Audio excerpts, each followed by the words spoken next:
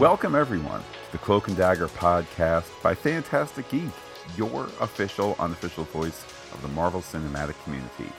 My name is Matt, and joining me is the guy who has crushed every 8-bit arcade game, Contra included. It's Pete. Hello, Pete. Don't hate the game, but the player who chose it.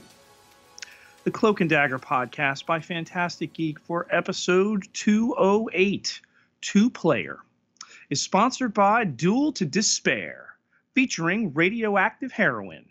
Stop ruining it.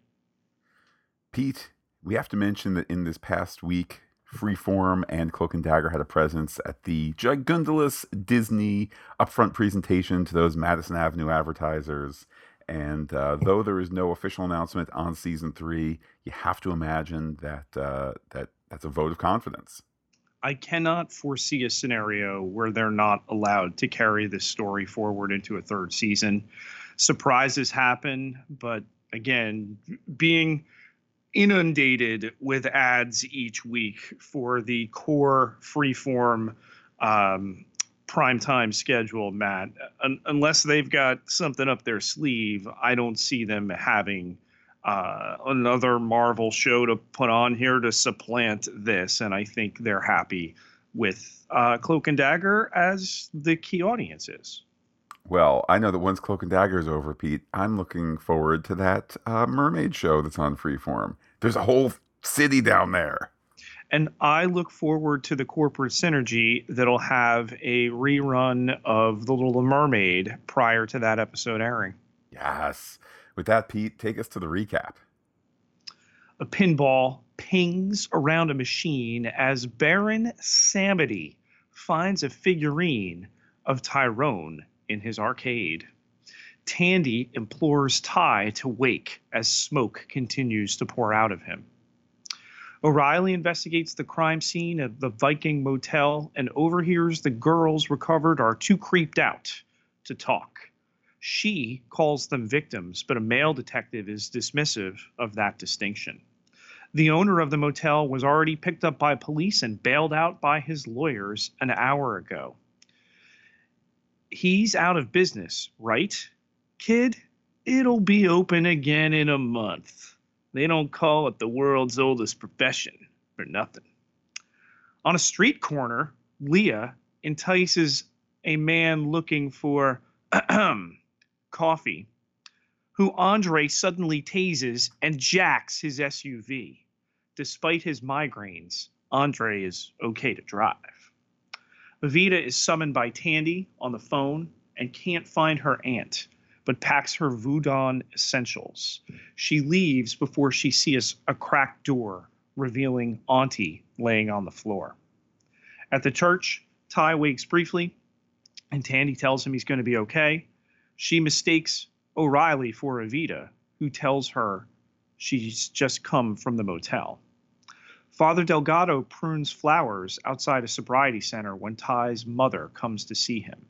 He feels being a priest is a life he failed at. Nobody could protect Ty, but she's found a way they can save him.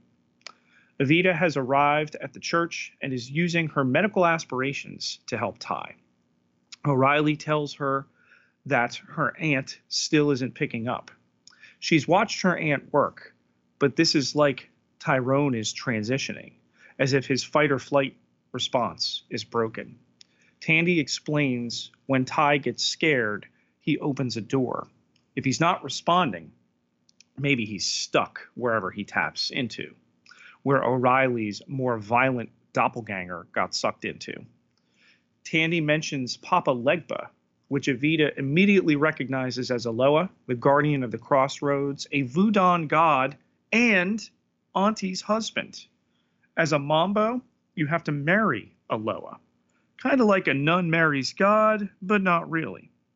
Evita sketches his Vevey around Ty. Auntie always has Evita carry candy for Legba because he has a sweet tooth. If you want something from him, he's going to need an offering in return. Tandy takes the candy from Evita, who tries to get Legba to show them the way, but he doesn't answer. Tandy looks up, and she and O'Reilly decide to jump into the darkness emanating from Ty. At the Roxxon gas station inside Ty, Tandy learns Legba comes in all shapes and sizes. O'Reilly sees Fuchs, and Legba recognizes part of her from before after refusing to pay the fee demanded. Tandy gives her the candy. She got overcharged last time with a light dagger. Tandy looks through the telescope but doesn't see the mall like last time, only an arcade. O'Reilly is alone as Legba assumes the form of Fuchs, who tells her Tandy has her path and she has to walk a different one. Tandy finds the figurine of Ty in a prize display case. Legba explains to O'Reilly everything there is a trade. She gives him spearmint gum and goes to the mall. Tandy tells Baron Samedi, who resides over the dead, she's there for Ty, who made his payment. He gave Samedi his worries. Tandy offers to pay his debt, but Samedi explains one thing is not equal to another. If she plays Ty's game and can convince him to leave, he'll let them both go. Samedi snaps his fingers, and Tandy sees Ty appear playing an arcade game. Ty's mother wants to give Delgado a file that could bring down every corrupt officer and politician in New Orleans to the FBI because she can't. A priest would have protection from revealing his source. He wishes he could help, but when he left St. Sebastian's, he left his collar behind. Andre has pulled over because of his pain and begs Leah for more. She tells him she can't go through it again, but he just needs enough to get them someplace safe. It'll be the last time, he promises. She consents, and he's in the record store again, where he flips through her bin and puts on some soothing music and attempts to open the door with his Vevey on it. O'Reilly hears the music, and mayhem drags her away. Evita asks Legba for the sight to see what's ahead, and doesn't like the answer. Tandy tries to take Ty home, but he's engrossed in the video game he needs to finish before he loses a man. If he's going to finish this, he's going to need her help playing Duel to Despair. A series of stylistic cutscenes set up the story where Tandy's purse is stolen and they've been injected with radioactive heroin. Hey, don't ruin it. They must find and fight the man who did it. They beat a bunch of guys on the screen to clear the stage and go inside the game. That was just a warm-up.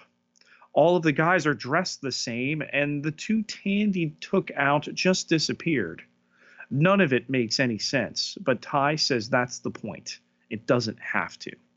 They fight, they win. As they enter level 2, they've tracked down the place they're shipping the drugs from. They need to fight through the gangsters to get to the mastermind behind it all. O'Reilly and Mayhem enter the record store and reminisce about the Garden City Mall, where her dad used to hand her cash she'd blow on a manicure. Mayhem shows her the albums of the missing girls from the flyers. Evita is visited by Auntie, who sent her a message in the shells. It's her time to dance with the ancestors and take her place as Mambo. But Evita wants to go to college and medical school. Auntie says that's her being selfish. She's allowed to be. All her life, she's been laughed at for stinking up her purse with roots and giving voodoo tours. But she was born with the sight, chosen to be a voice to guide people. Nothing else matters. She has all the choices, but only one will save her man. If she does, she'd have to marry Aloa, one with dominion over the dead or dying. Auntie tells her to choose what she chooses, but do it with her head held high as she always does before disappearing. Delgado tells Ty's mother he felt like his collar was a prison ball and chain after killing a girl. His last words to Ty were, "Just go, now." But she says there haven't been consequences for corrupt cops and politicians. He can't just take the files, though. In the eyes of the church, the information is only privileged if she makes confession. Ty and Tandy move on, locating the door to level 3. She was never much of a gamer, but she is starting to think she missed her calling. They find themselves back in the motel. Evita melts a wax candle and decorates it. Ty and Tandy have tracked their greatest foe to the motel. She becomes overwhelmed, and Ty promises he's not leaving her. Evita collects flowers and a ring. Tandy tells Ty the game is a waste of time and he has to stop playing. But he reminds her the screen said they have to cut down the walls. Tandy and Ty only have to go through one more room, the boss level, as Andre appears. But Tandy disappears. Mayhem looks over O'Reilly's chewed up nails. She prefers the color poison. She explains Dad only took her to the mall so he could flirt with that bookstore manager. But O'Reilly reasons he took her to the mall because everything in the house reminded him of Mom. He was 2 parents to 4 kids and deserved some happiness, even if it was with a bookstore manager. Mayhem only sees the bad, but O'Reilly won't be able to catch Andre without her. She won't put her in a box. She just needs her to listen sometimes and allows her to drive as she symbolically paints her nails.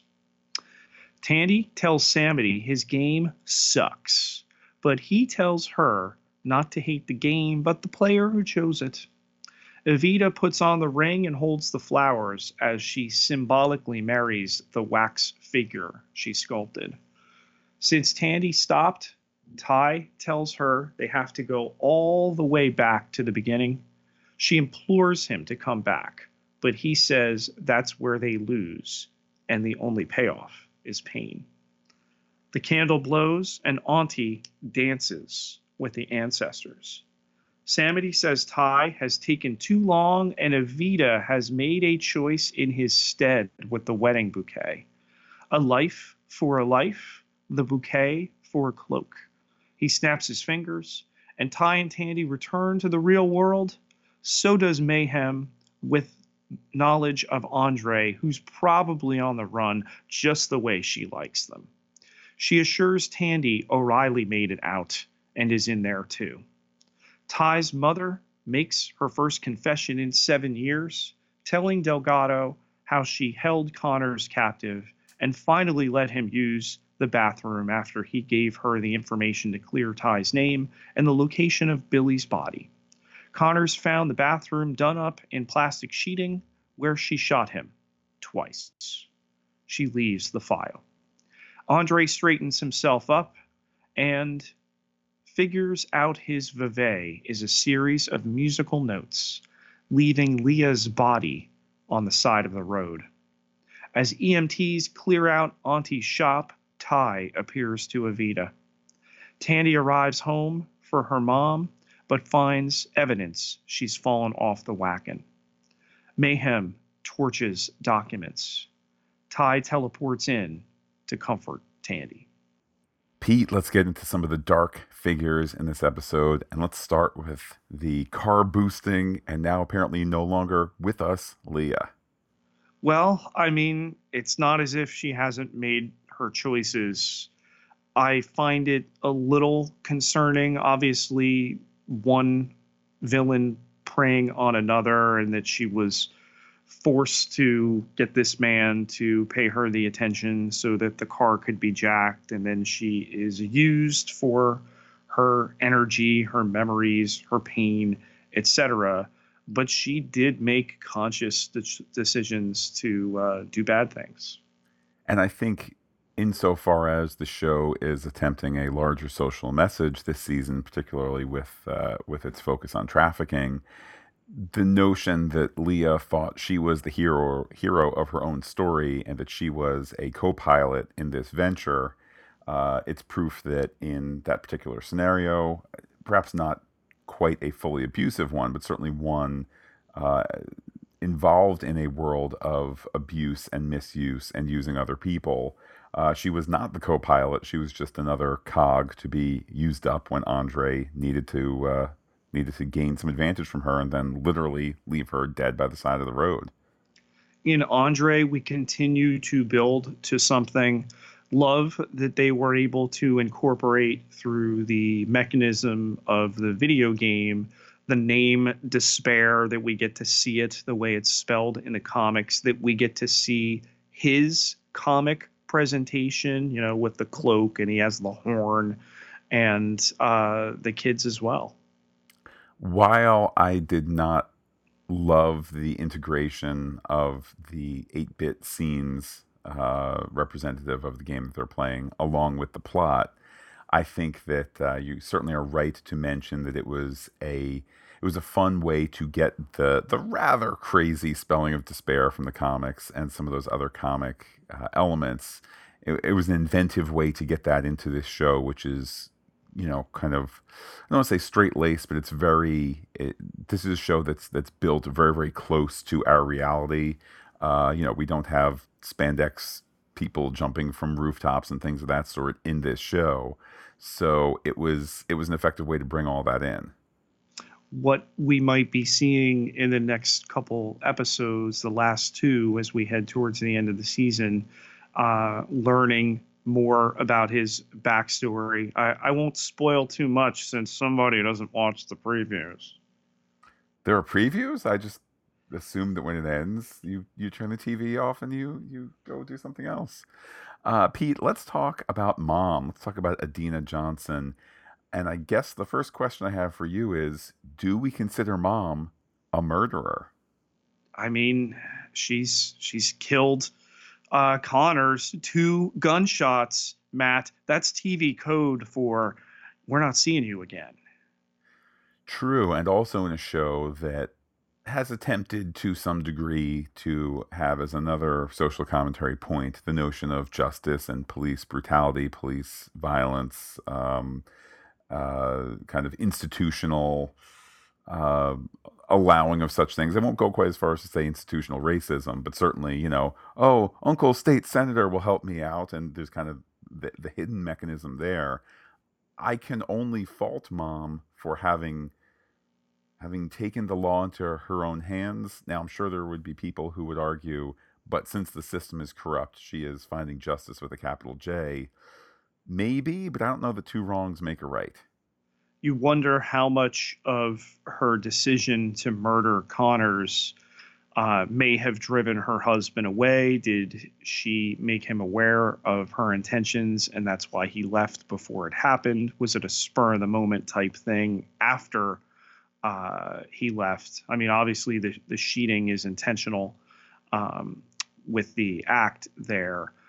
Just want to point out Gloria Rubin. Here's a veteran performer. You go back to her work on ER, and she doesn't often, because of the nature of the show, Cloak and Dagger, not, Cloak's mom, get a ton to do. And in this episode, these big moves here and this storyline that's been carved out for her, really a fan of this. She's phenomenal.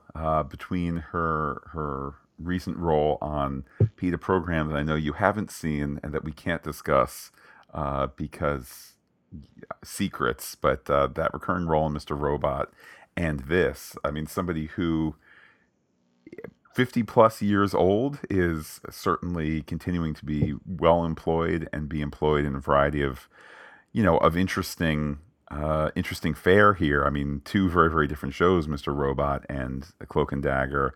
I see she's also had some stuff in The Blind Spot and shows like that. So it's a golden age of TV, even for Gloria Rubin, veteran of TV these 25 plus years. And though I don't watch it, I have no doubt she is able to aptly play a male robot. Oh, Pete, one day you're going to watch that show and you will...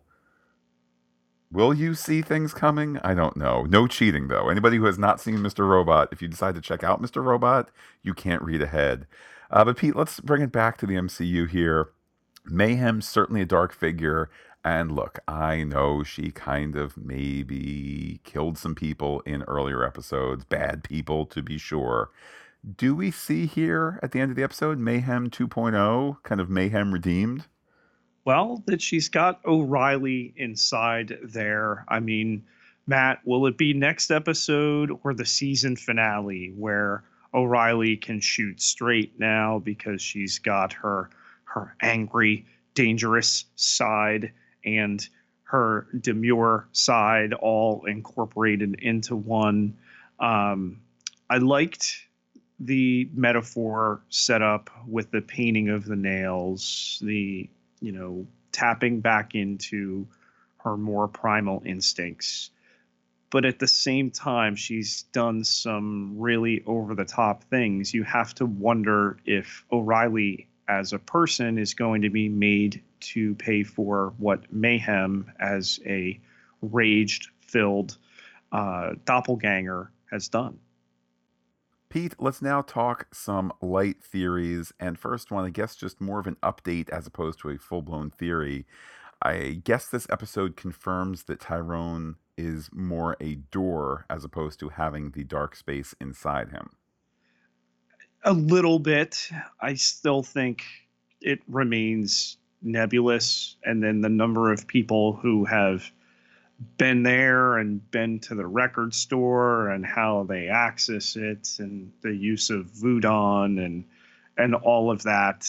It is a metaphor, and whether it's a place inside him or a place he's tapping into, as is mentioned in this, it's still a magic thing. Now, Pete, I have a question for you. You, a veteran of a Catholic school education. When is a priest legally and secularly no longer a priest? I mean, if you're, it's not a license. I mean, if your collar is taken from you, like course of law by the church, I don't think what he says that leaving his collar behind no longer makes him a priest. He could choose to not identify as a priest anymore, but by taking the confession, he remains one. That certainly seems to be what the show is presenting, and I would read it as he left the Catholic Church, not the Catholic Church, pulled his credentials from him. Right. So, I was just interested as to this legal space in terms of, do they know he had killed a girl? Although, Matt, it's not as if we've seen the institution where I drew 16 years of schooling sometimes cover up crimes. That aside, and it's an important point certainly, but that aside from the narrative, I would assume that the local people overseeing him in New Orleans do not know about that transgression and just saw someone who was stepping away from being a priest in the Catholic Church. I will also take the show at what it offers, that kind of legally he still holds the title of priest, and that legal ability to take a confession and to keep it private. I wonder what the church's view on a priest seeking sobriety would be. They would have to, under point of law, recognize somebody needs help and is making an effort and look at that favorably, and I think compassionately as well. So I have to imagine that's rolled up in here. Particularly since he is in what the set decoration people so charitably clearly labeled as, a substance abuse halfway house. That wasn't exactly the sign, but there was a sign there that made it clear he is in a place of recovery and healing. So whether it's a secular outfit or a sacred place where that's happening, he's clearly kind of objectively on the mend. Is Leah really dead? With 2 episodes left, I think yes. And I'm always interested in how a season paces itself. Usually, of course, in the big season finale, we have the big showdown. Then there are those exceptions, like Fargo season 2, that puts it in the penultimate episode, then spends 55 minutes just exhaling from that and wrapping things up in a very kind of concerted and slow manner. So, could we end this episode with, oh no, Andre has fallen into the big vat of goo and is now dead? I wouldn't rule it out, although I don't know that this show nor the general flavor of the MCU is one to save a final showdown until the final act of a season, which is to say the final episode. Mayhem wanted control. She's got it. Will O'Reilly regret handing that over to her? I mean, I think regret in that, like, hey, guy who goes to get you one coffee with 5 sugars, you maybe shouldn't have called him a dog face, but not regret in terms of, hey, you shouldn't have ripped out the throats of those 3 people, letting blood spray everywhere and onto yourself, as you said, yes, I love to kill. How about the mother of Tandy and falling off the wagon there, going on the bender? There are booze, pills, all sorts of things strewn around the kitchen. Chinese takeout, Matt. That's TV code for a quick and delicious meal made by a hardworking local business. No, I think it is kind of TV code for a quick and dirty meal. Although I certainly don't. I don't think that's actually the case with Chinese food. Don't misunderstand, dear listener. I think that's what set decorators do to show something fast and wild happen. You put an upturned bottle of whiskey there, and there was a party here. I feel bad for the character that she has fallen off the wagon. Again, it's kind of one of these things of, does the show have a larger plan for her, or was it like, hey, we got renewed for season 2, everybody's coming back, and we're gonna come up with stuff, and then for season 3 you go, hey, you've had your arc, you're gonna recur for 4 episodes, or you're gonna be special guest star for 2 episodes. Point being, Pete, I don't know how much story there is for Mom in the future. Well, Pete, bringing us a future thoughts, we have an email here from our pal William Cornegay, who says as follows: I wonder if Evita would have been so willing to marry the one who has dominion over the dead if she'd noticed the girl who looks like an angel was wearing her man's quote-unquote sweatshirt. When Tandy stated that she was willing to stay in PlayStation World with Tyrone, it pretty much confirmed she was in love with him. This was in addition to her telling him life without him was miserable. Her loyalty to and passion for Ty was palpable. He's her lifeline. Can you imagine Tandy introducing a suitor to Tyrone? This is Ty, my BFF. I can't live without him. That potential relationship would be as dead as Detective Connors. If someone had told me that in the midst of a TV superhero explosion, my favorite show would be Cloak and Dagger, I would not have believed them.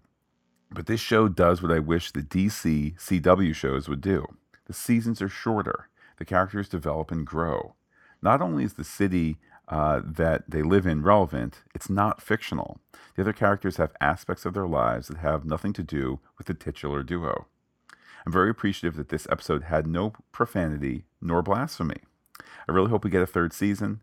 If not, I'll be happy with the season finale if it is as good as this episode. So, Pete, those thoughts there from William. Some really good points about the DC stuff and how this matters. And then you think about the really topical things they're taking on in the trafficking, in the drugging of women to be able to commit these atrocities. So, you're not just getting your superhero stuff, you're getting your vegetables with it. Yeah, I think while I have not loved this season as much as the first one, I applaud the show for taking those big swings. I certainly have not seen most of the CW DC shows, but I've seen I've seen some of the first season of Arrow, I've seen some Flash, I've seen all the first season of Supergirl, etc. And I feel like there's a common thread in those shows that they're kind of built in a slightly more old-fashioned style of mission of the week and kind of reset at the end. Yes, you get character growth. Yes, you get twists and turns. Yes, you get surprise reveal that the guy in Supergirl season 1 is actually John Jones, the Martian Manhunter, which was just a thrilling reveal. Yes. But basically, you kind of reset at the end towards next week's mission of the week. And will Cat Grant find out Kara's secret? Tune in next week to see if she will almost find out again. Versus this, these characters are making decisions where you look back and say, these kids were well, maybe not Tandy, but Tyrone was in high school last season, which I believe chronologically is like within the last 6 or 8 months of Showtime. So, yeah, we have tons of growth and kind of no looking back. To Facebook, Matt, where Robert T. Frost writes in, Matt and Pete, I am really intrigued by our Andre Despair character and his story arc. I've done some reading and learned that in the comics, Despair is a demon. So is that the godhood Andre is ascending toward? It feels like it would fit, especially when considering his Vevey seems to be acting like a lock preventing growth and not a doorway leading to ascension. I also wonder if instead of people being inside Tyrone's cloak, does the cloak act as a portal to the Dark Force, much like what happened to Jason Wilkes when he was drawn in during the Agent Carter series? According to Marvel and Fandom Wiki, the Dark Force seems to be a kind of pocket dimension that exists between the other multiple dimensions that others have drawn into and expelled from. Is Leah dead? Tandy grabs her through the wall with light dagger up near her throat and seems to pull her backwards with a slash, or do we get a MacGuffin move? Till next time, your friend, Bob. Pete, I know that the notion of Tyrone having these powers and there being that pocket dimension, not called in the show the Dark Force, but kind of connections to it in the comics and Agent Carter, etc. I know all of that predates where we are at with the Marvel movies now, but it does occur to me, hearing Bob's words, that we have discussion of potential alternate dimensions of some sort in this show. We just had an alternate dimension musing in this week's Agents of S.H.I.E.L.D. And of course, we have that theory put out there from Spider-Man Far From Home, a theory I still reject, although it's out there and maybe they're prepping us for it. I don't know, advertising versus story secrets, who knows? But we now have the movie end, the broadcast TV end, and the cable TV end of Marvel live action all putting forth alternate dimensions. Pete, maybe I need to change my theory in the face of the facts. It's not as if a TV universe that spans 1, 2, 3, 4 networks at this point and 300 plus hours of TV can't handle the idea of multiple dimensions. So that's in play. That's consistent in the universe in which it's set. So I'd be fine with that. Pete, we need to take an opportunity right now to thank everybody who goes to patreon.com/fantasticgeek and helps keep the Cloak and Dagger podcast flying high, flying through the Dark Force, helping us buy candy to give to Papa Legba when we need to, make our way through the Dark Force dimension, etc. Everybody who contributes gets access to exclusive podcast content, all sorts of levels to pick from there. Pete, the greatest treat, though, it's always a freebie. How can people talk to you on Twitter? You can find me on Twitter at Peter, PIETERJ, Ketelar, KETELAAR, 10,468 followers. Can't be wrong. Well, Pete, for those listening on the Pop Culture Podcast feed, we're probably going to talk a little Picard series, indeed called Star Trek Picard. The middle of this week, then of course returning to Agents of S.H.I.E.L.D. next weekend and finishing things off with the penultimate episode of Season 2 for Cloak and Dagger. If If you're here for the Cloak and Dagger, well, we'll talk again in a week. With that, Pete, I'm going to say adios to all our listeners and give you the final word. Time for you to scat and take your friends with you.